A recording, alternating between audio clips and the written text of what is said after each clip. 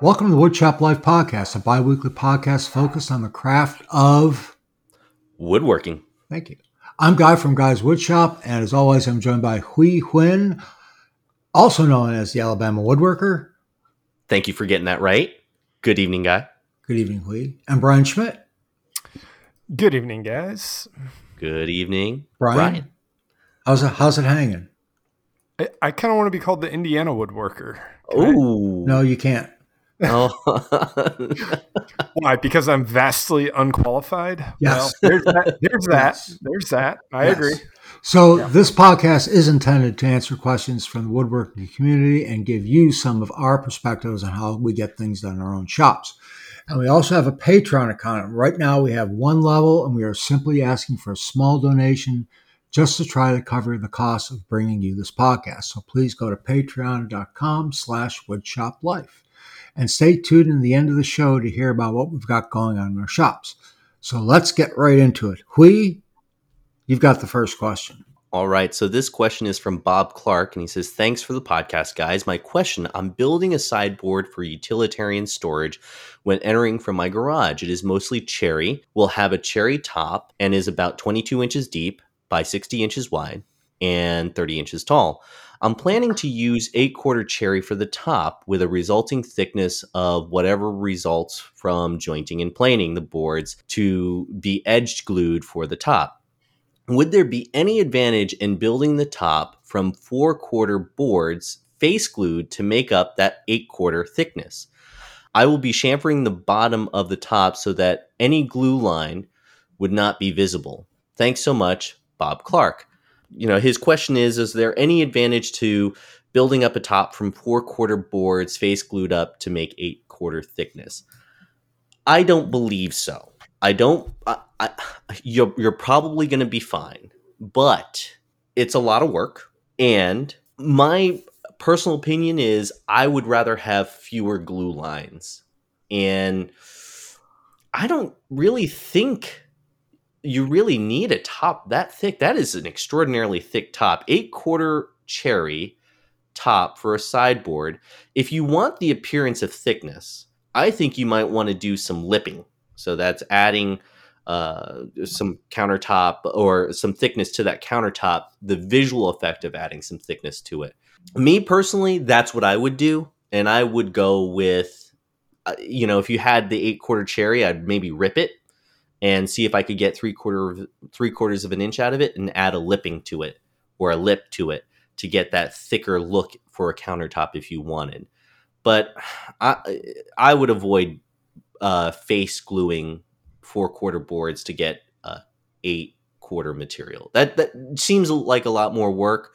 And if you really do want that thickness, I would either get 6/4 material or 8/4 material to get that thickness if you really, really wanted it.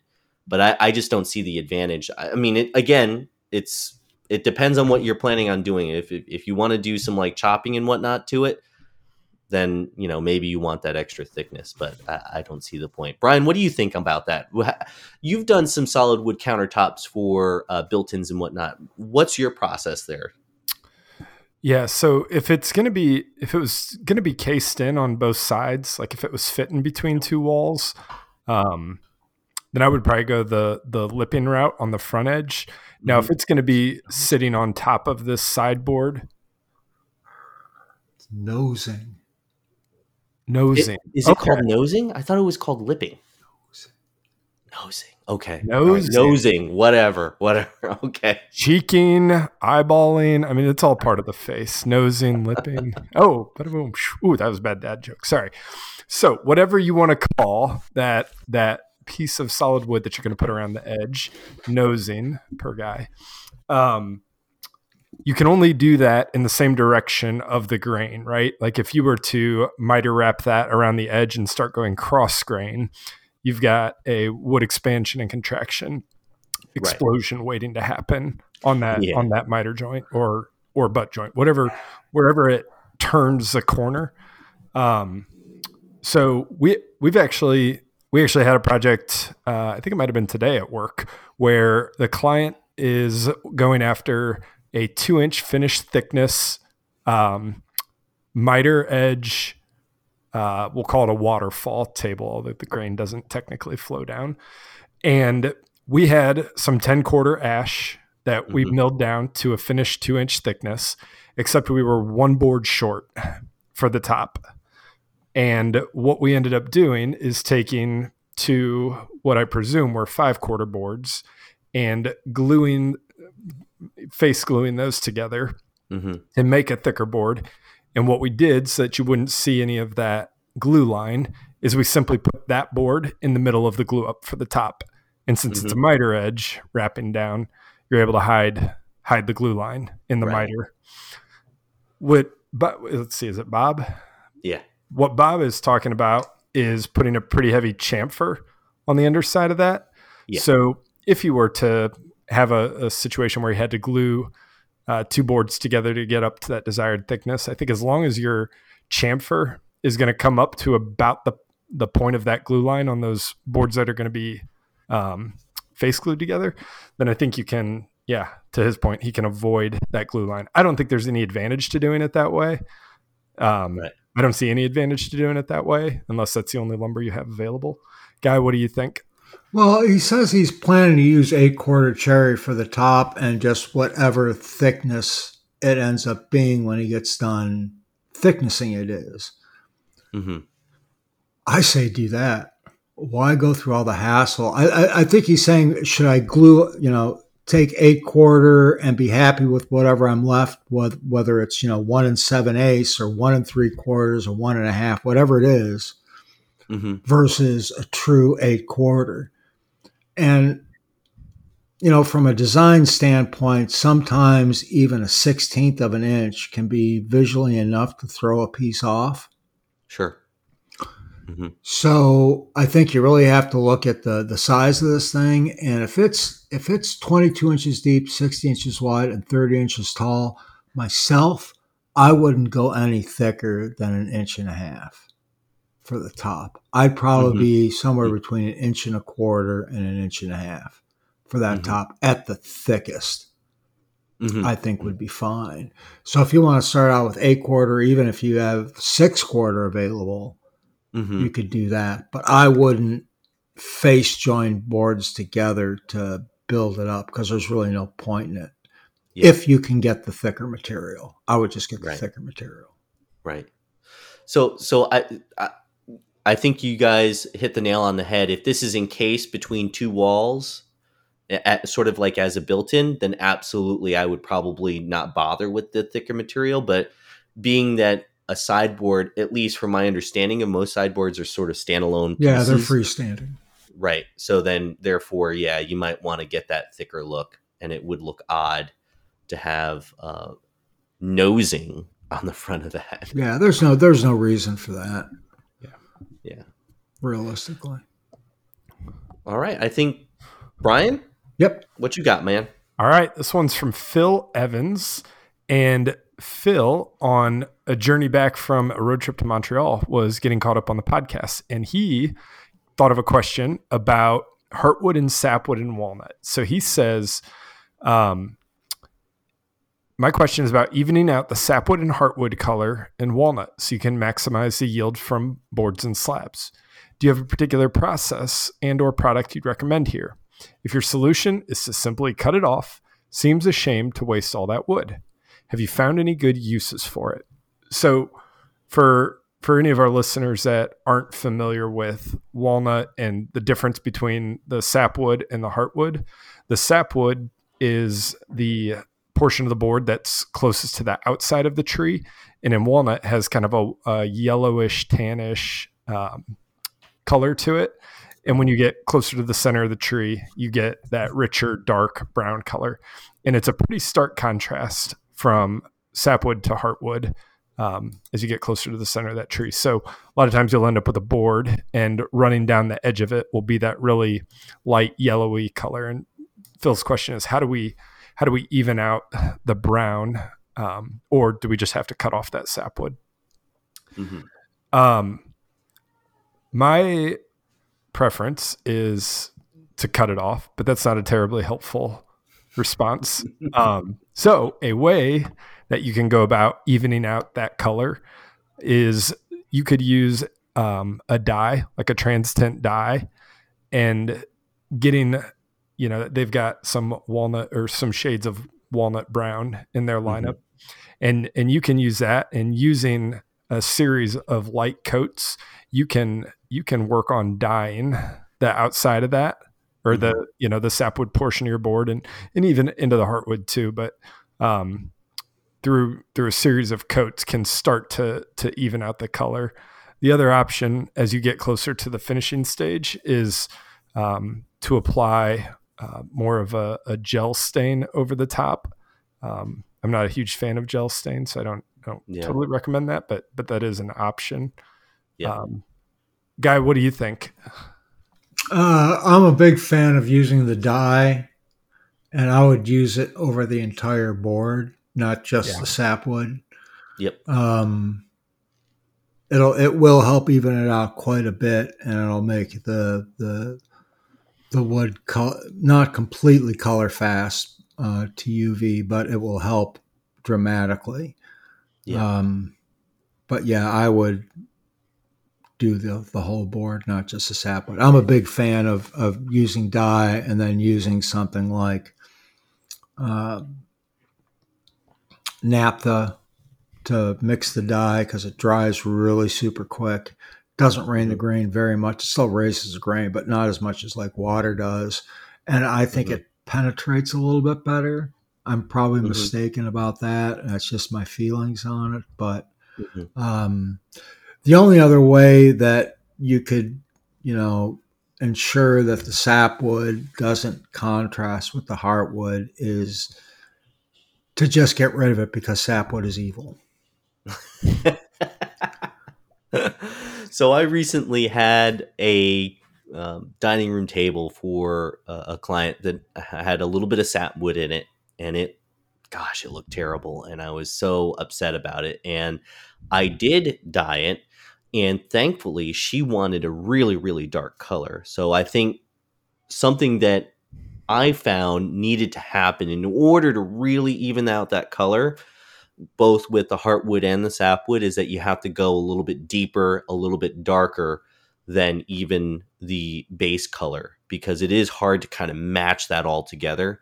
And I did do that. It came out pretty dark, and it completely hid that sapwood. It really kind of blended quite nice. But I'm all about dyes, and I use denatured alcohol instead of naphtha. You can use naphtha with it? Yeah, I've never tried that. Okay. Yeah. I imagine I use naphtha or the alcohol. Either one. I just tend not to use water. Is naphtha hotter than? Does it flash off faster than denatured alcohol? No, it's about the same. About the same. Okay. If you don't have any denatured alcohol laying around. The thing with sapwood is, I see quite a bit of tabletops that are made out of walnut where there's been no attention whatsoever made to where the sapwood is in the field of the tabletop. So in other words, you have sapwood, which is, typically on the edges, because that's where sapwood lives, is on the edges of boards. And then that board is put in the middle of the field. So you've got heartwood, sapwood, and then this hard straight line where the next board's heartwood is hitting that. Right. And to me, that just looks like a 6-year-old did it. It looks so freaking horrible, but I see it all the time, and I'm just like, oh, I just want to scream. Scream. I personally don't like that. There are some people that looked at it and go, oh, that's so beautiful. Well, it just doesn't do anything for me. Myself, if I can get rid of sapwood, I will.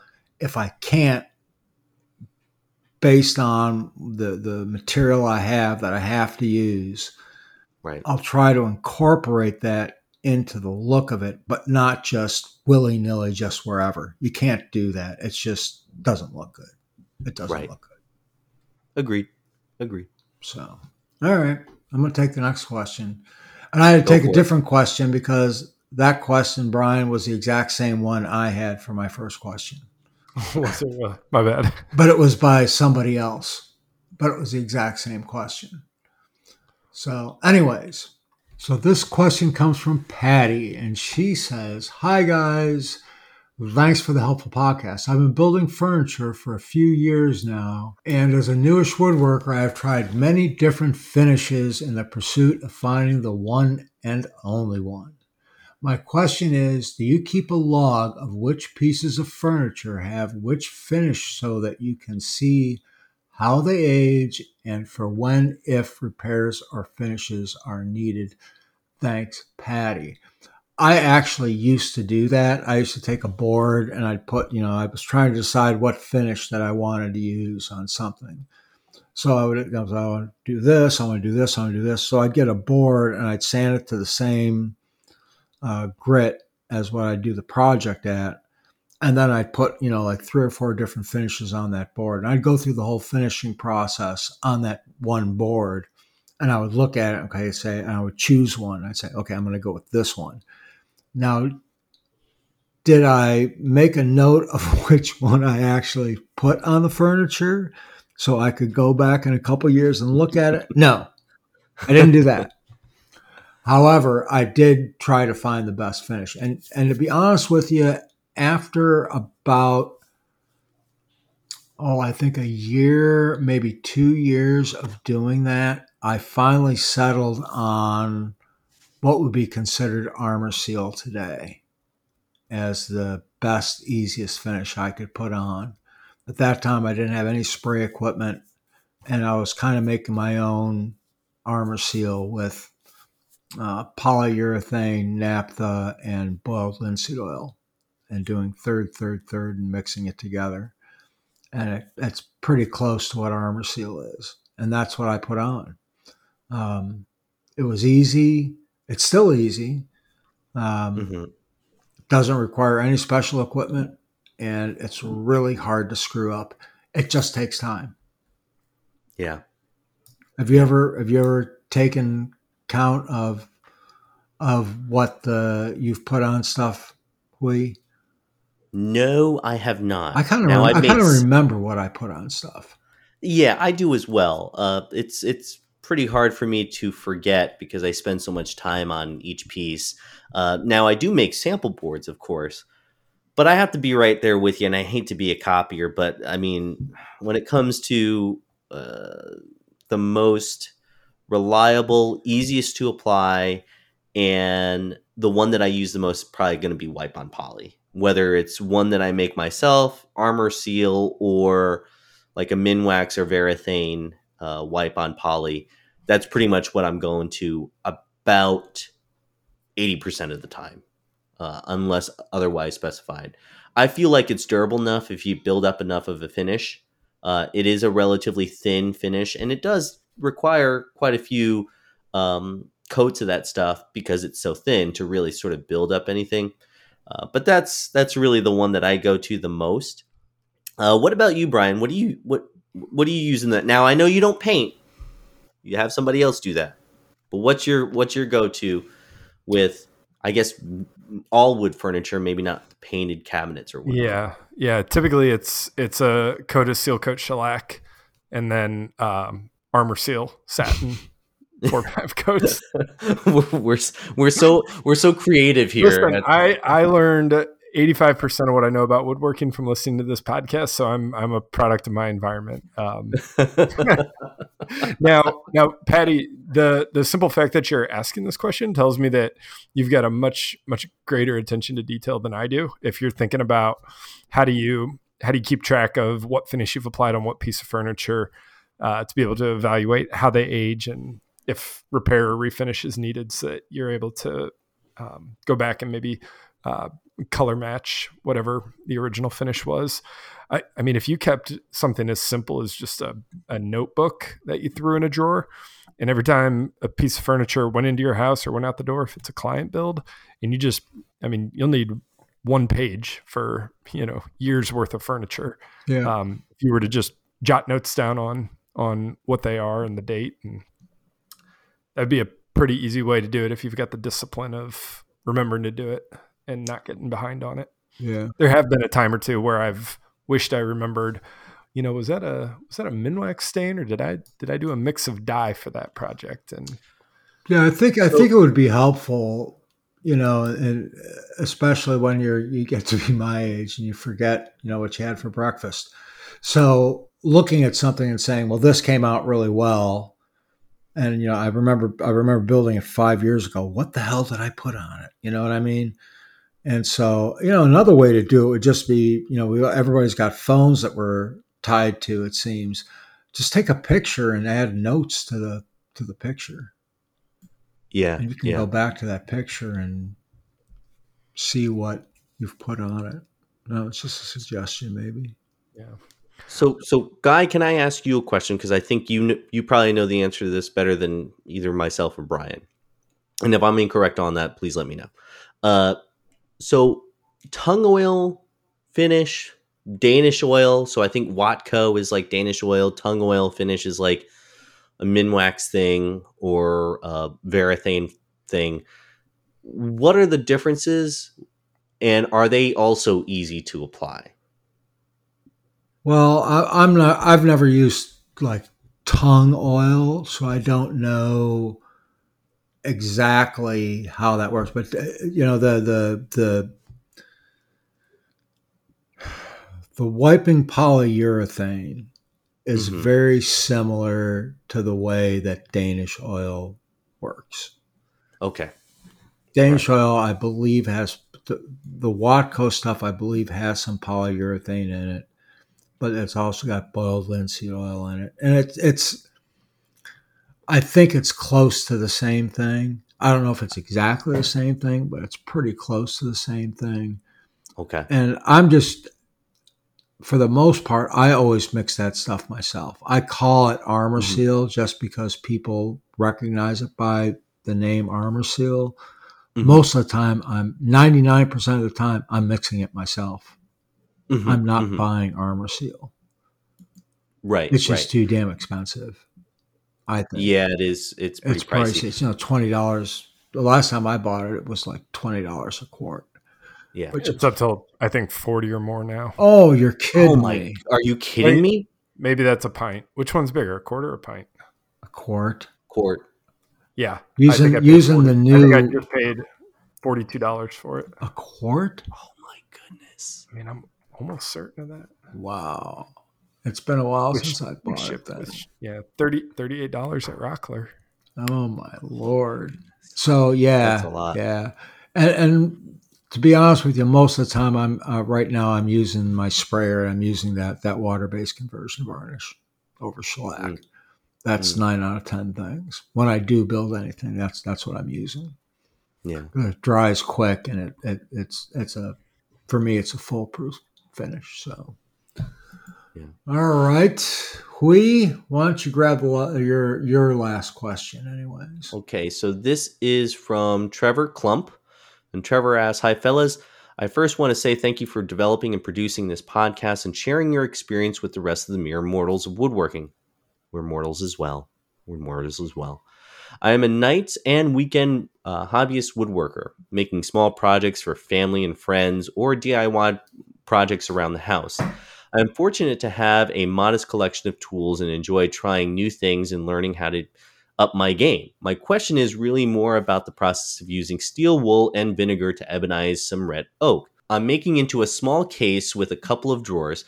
The way I understand the process is that the combination of the steel wool and vinegar ultimately reacts with the tannins in the red oak, turning it darker. I'm hoping black. He says that explicitly. I've also recently discovered original, tried and true finish, polymerized linseed oil and beeswax, and really like the results I've gotten on a few projects I've used it on. Would ebonizing the red oak change how a finish like tried and true works? Is there a better finish in your opinion? How would each of you finish this if black was the end result? And FYI, I don't have spraying equipment. Thanks again for all that you do for the woodworking community. Okay, so for those of you who are listening that are unfamiliar, ebonizing is a process of turning material, wood, with a high tannin content, basically black. The problem with it is that it doesn't always turn that pure black. In fact, actually, from my experience and from seeing others do it, it can sometimes get a little bit gray and look kind of, I don't know, in my opinion, a little drabby. It's just more gray than black. So, Trevor, before we get into like the whole tried and true thing, I really think you need to test out that piece. If you're really going for black, like pitch black, you might not get that with the steel wool vinegar on red oak. And especially with red oak, considering that it doesn't have nearly the same tannin content as white oak does. So you need to try that out because you might be a little bit surprised on the result. Now, with regards to the tried and true, that is also a testing thing, right? Because you will not know the pure color of that finish until you actually put it on to that ebonized red oak. Every piece is going to be a little bit different. Every stock of wood is going to be slightly different. Me personally, if you're going for that deep, deep, dark black, I've done two things. I've done the Rubio Monocoat black dye stain, which is ultimately just a dye. And I've done the trans tint black dye, and that will get it black. It will get it very black. And if it's not black enough, you can add more. I think that's a better way of doing it than doing it with the steel wool and vinegar. But definitely you need to experiment. Don't take our word for it. You need to try it yourself and just try it on a small piece. Guy, I know that you're not a huge fan of stains and you are a huge fan of like whatever that wood is. I want it to be that color and I build it from that wood. So what would you do? I've tried the ebonizing wood before. And I'm just telling you right now, Trevor, it will never be black. I'm not even going to tell you to try it. You just won't get it black. It'll be some kind of transparent, really dark gray. If you get enough of it on there, it's going to take several coats. It's going to be uneven. It's not going to look real good. I don't see that being viable if you want to turn something black. That's just my opinion. I have not used, I'm a big fan of the trans tint dyes. I have not tried their black, but what I have used before is India ink. And that turns stuff pretty black. And then I just seal it with shellac, and then you put whatever you want on it. Have you ever tried to make anything black, Brian? I have not. I know, at work we'll stain tables and we use True Black, Minwax True Black, or the equivalent color of Minwax True Black. And they come out pretty well black. Yeah, they're black. Yeah.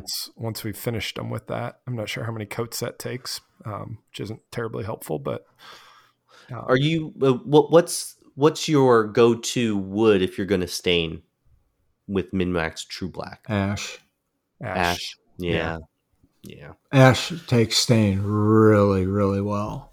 I think that red oak's going to have a little too much pink, a little too much like peachy color to it to get it really, really black. Well, the thing too is you have to remember is not to sand it to too fine a grit. You should sand it to maybe like 150 to get good stain penetration or dye penetration. But yeah, and the reason for that, right, is when you sand at a rougher grit, 150 is rougher than 220. It's leaving those pores more open, and as the pores of the wood are more open, they're able to accept the stain or the dye or whatever you're applying there. Yep, exactly. Yeah. You'll get better penetration. You'll get more even penetration. Right on. Trevor, we hope that helps you. We're back to you, Brian. All right. My second question comes from Mark. He says, "Hi, I'm building a seating bench out of figured ash. I'd like to give it a gentle brown color, and really accentuate the curly figure in the wood. I'm worried that stain won't do much to bring out the beauty in it. Should I use dye instead? What steps should I go through to really highlight the figure? I don't have a spray solution, so whatever finish will need to be wiped on or brushed on. I also prefer to avoid rattle cans of finish too, for what that's worth. So man, this is a finish heavy episode of the podcast. Yeah. So you've got figure dash. You don't want to just put a clear finish on it. You want to make it, you want to turn it, kind of a gentle or a warm brown. And the stain, I think, to Mark's point, is going to coat the surface of the wood and serve as it's gonna block some of the beauty of the curly figure. So I would use the dye. Now, and I'm going to sort of turn this into a question for you two guys. When you do that, so let's say you dye it and you've applied a coat or two of the dye, and you want to, are you supposed to sand it back, maybe more like with a figured wood? Do you sand it back more than what you normally would, so that the dye kind of holds in some of that figure, some of that grain? Or do you finish it the same way you would anytime you're applying dye? Are you talking about before or after you apply the dye? After applying the dye. So I've lightly sanded afterwards to a higher grit than I did initially. So I will typically go to like about a 150, 180 maybe. Yeah. Then apply the dye, and then I'll finish very lightly with the 220, and then I'll apply the finish on top of that. Yeah. Or shellac, or actually better off, I'd probably use a shellac or something to seal it in. After sanding to 220? Yeah. Now, would you hand sand to 220, or would you get your random orbit sander out at 220? My concern with random orbit sanding, and I have done it, and it hasn't been bad, but my concern is generally that, I might be taking away some of, yeah, exactly. What are your thoughts, Guy? Well, you have to remember why in figured wood that some areas get stain and some resist the stain, even if it's not figured wood.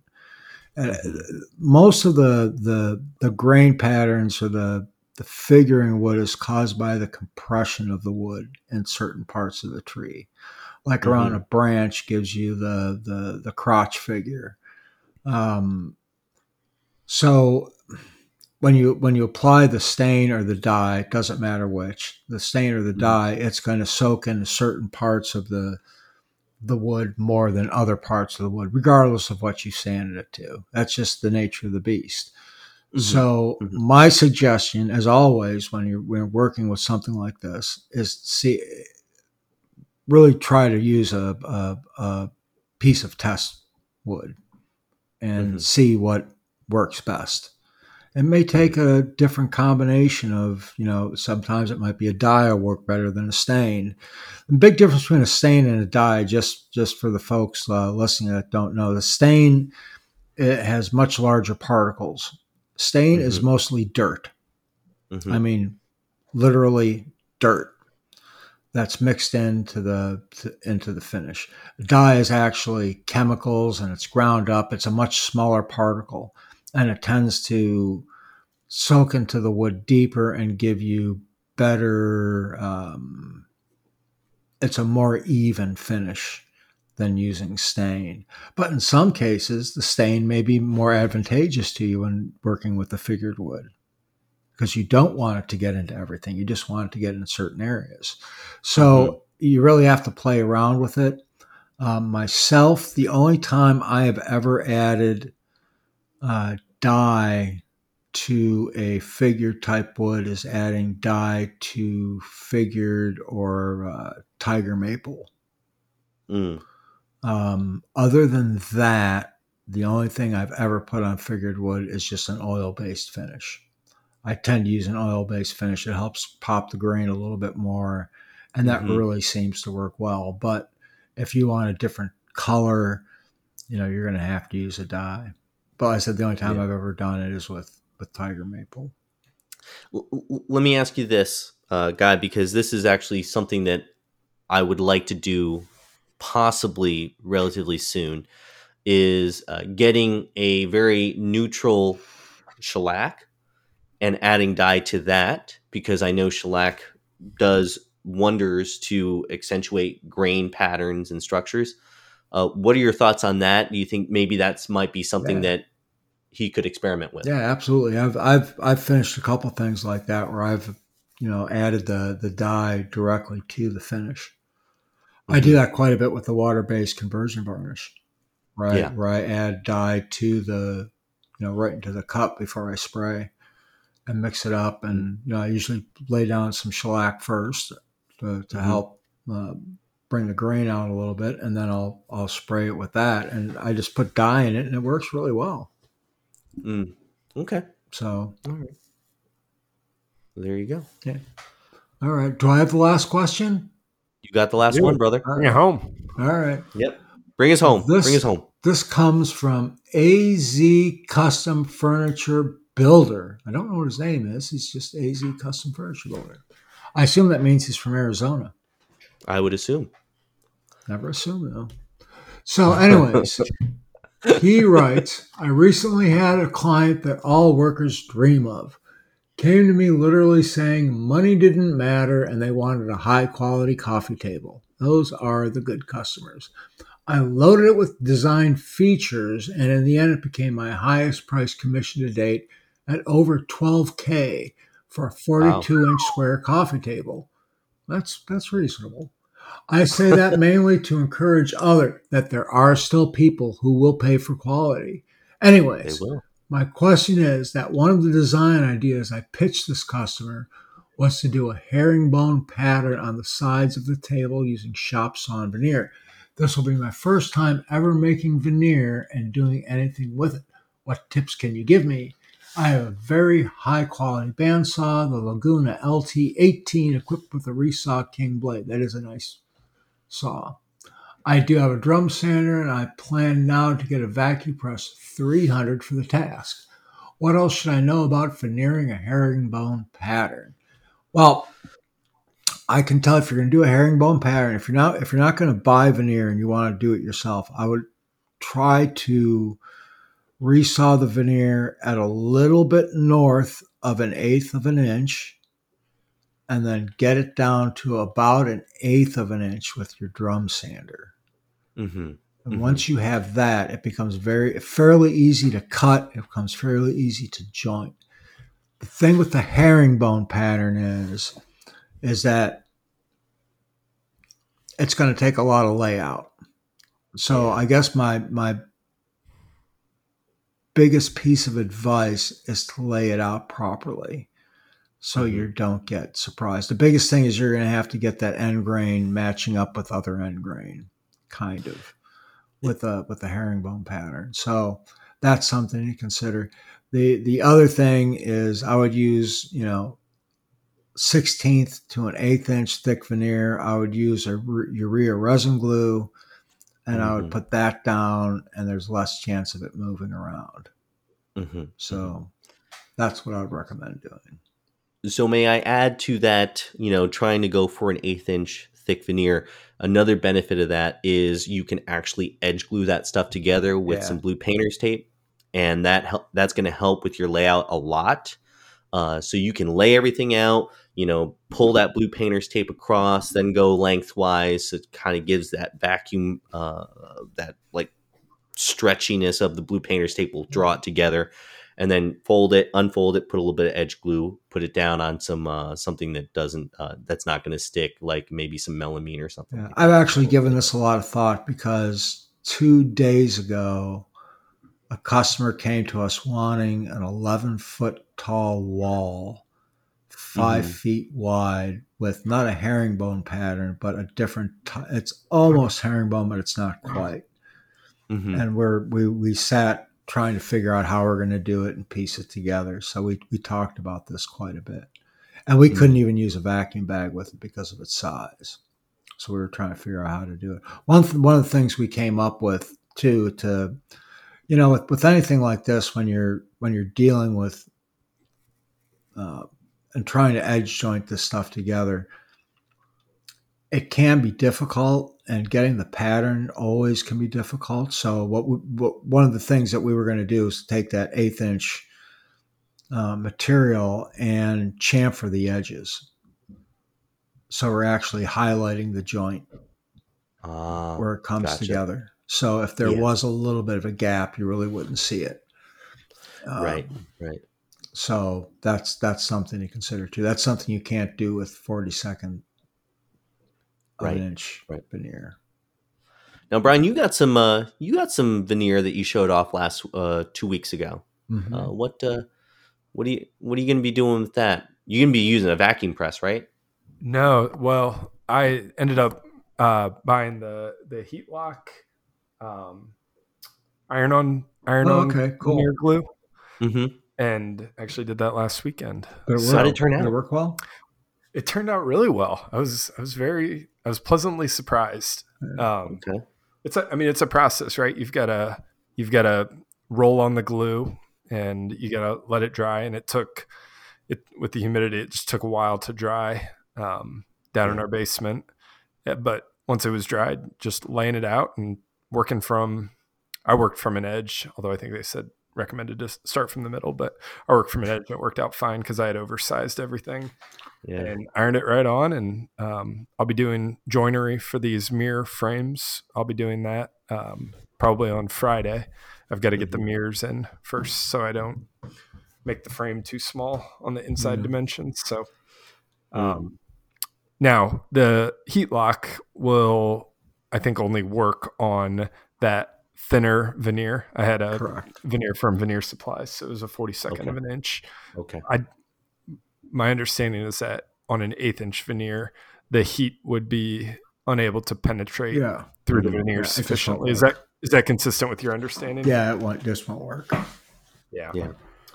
So he would probably, especially with that pattern, that urea resin glue is probably going to be the best thing to mitigate any form of wood movement on both sides, and using a properly balanced sheet. Yeah. Do you guys think would movement be a problem at an 1/8 of an inch thick, or not necessarily? It's not so much wood movement; it's the compression on one side. You need to just make sure that you're using an equal amount of material on the other side to balance it properly. Otherwise, it's going to fold like a potato chip. It'll bow. Yeah. Yep. The glue dries and it'll pull. Yep. Yeah. So now the advantage to AZ Custom Furniture Bilder of using an 1/8 inch veneer is, Guy, you mentioned one thing you could do is chamfer the edges of each section of the herringbone pattern and highlight the joint rather than try to, flush them together smooth. And as Norm would say, celebrate the joint. Celebrate. That's right. I always forget that. Celebrate the joint. Celebrate the joint. Celebrate the joint. But at that thickness, I mean, you'd be able if you had, a small gap, you might be able to get away with a little sawdust and wood glue sanded into that. But for $12,000, maybe you don't want to do that. Yeah. No, that's better not. That's acceptable. That's acceptable. But I guess my point is it'll be a little bit more forgiving. Yeah.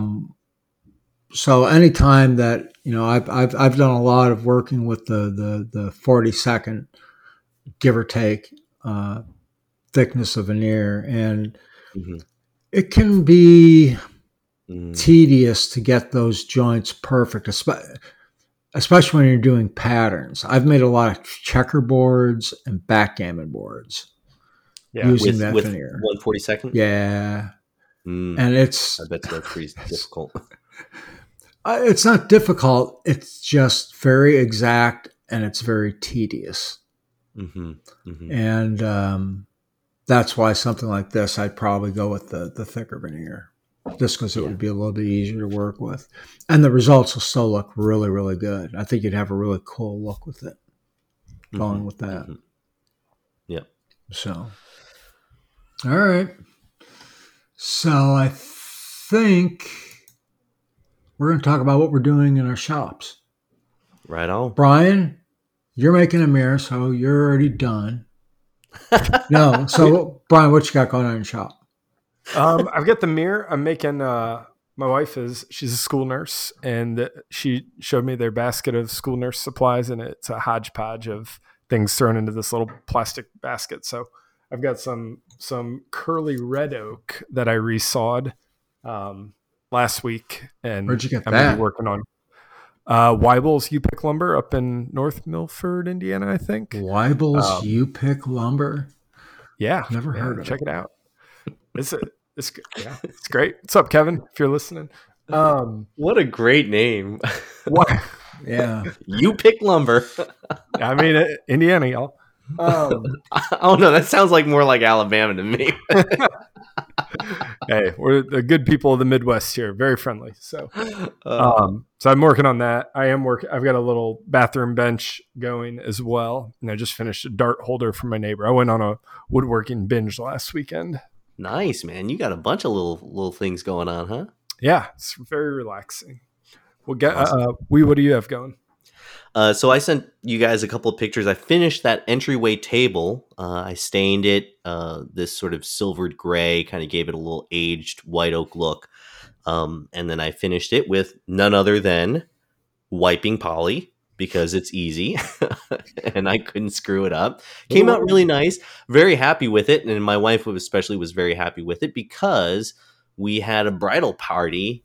We hosted a bridal party for my wife's cousin, and they used it as a greeting table, where you write the greetings and everything on cards. So it ended up working out really well. And then I just ordered, you guys convinced me, for the credenza, the walnut credenza I'm building, not to veneer it. So I ordered lumber for it, and guess where I ordered it from? Weibel's U-Pick Lumber? No. CR Mooter's Paw? Is that how you say it? Mooter's Paw, yeah. In Xenia, Ohio. I've never heard of that. Man, I'll tell you what, it was pretty affordable. Yeah. Like, it ended up being about $7 a board foot shipped, and then tax on top of that. But it was not that bad. They're over in near Dayton, Ohio. Yeah, so I've got them sending me the lumber. I decided to make it out of all solid. Now the doors I will veneer, but I'll use shop sawn veneer for that, for the doors. I used to buy Honduran mahogany from them. They have it, really? Yeah. Nice. Yeah. And then of course I ordered the drawer slides and the inset hinges for this guy. So just getting all the materials ready to do the build. They actually sponsored my green and green clock video. Oh, was that Honduran mahogany? Yep. Nice. Yep. With that, Guy, what do you got going on, man? Nothing. Nah. Nothing. Actually, I one of the guys at work went on vacation, and they needed something built. So I actually got to be in the shop this week. Well, for 3 days anyways. 2 days building, 1 day today sanding. So that's always fun. But I got the project finished, and everybody's happy. So Good. It was a pretty simple cabinet. It's like a planter box. It's hard to explain, but it's for a customer that buys a lot of them, and they just needed to get it done pretty quick. So right on. That's me. When you want it done quick and not very good, I'm your guy. I'm your guy. You're the guy to call. Yep. So I think that's going to do it for this show. And we would also like to thank everyone who left us a 5-star review on iTunes. It really does help us with the search rankings. And of course, we truly appreciate the support and feedback. So please remember, this podcast is here to answer questions from the woodworking community. So if you have woodworking questions you would like answered, you can send them through the podcast contact page at woodshoplifepodcast.com, DM us through Instagram at woodshoplife, or they can email us at, what's our email address? You just said it, woodshoplifepodcast.com. Did I? Yeah. No, that was our that was our contact page. I'm screwing it up. It is woodshoplife at gmail.com. Podcast at gmail.com. Woodshoplifepodcast at gmail.com. Or through Instagram at woodshoplife. And I can be found at Guy Shop on YouTube or most other social media platforms as Guy's Wood Shop. Hui? AlabamaWoodworker.com, and all the links to my socials are there. Brian, how about you? You can find me in my basement because I'm not on social media. You're a good guy. No, nonsense. I do have a page on simplecove.com, Sean's site, and you can find me at Brian Schmidt. I think that's what it is. All right. All right. All right. Very good. And we'll talk to you guys in a couple weeks. Talk to you in a couple. See you. Talk to you in a few. See you. See you.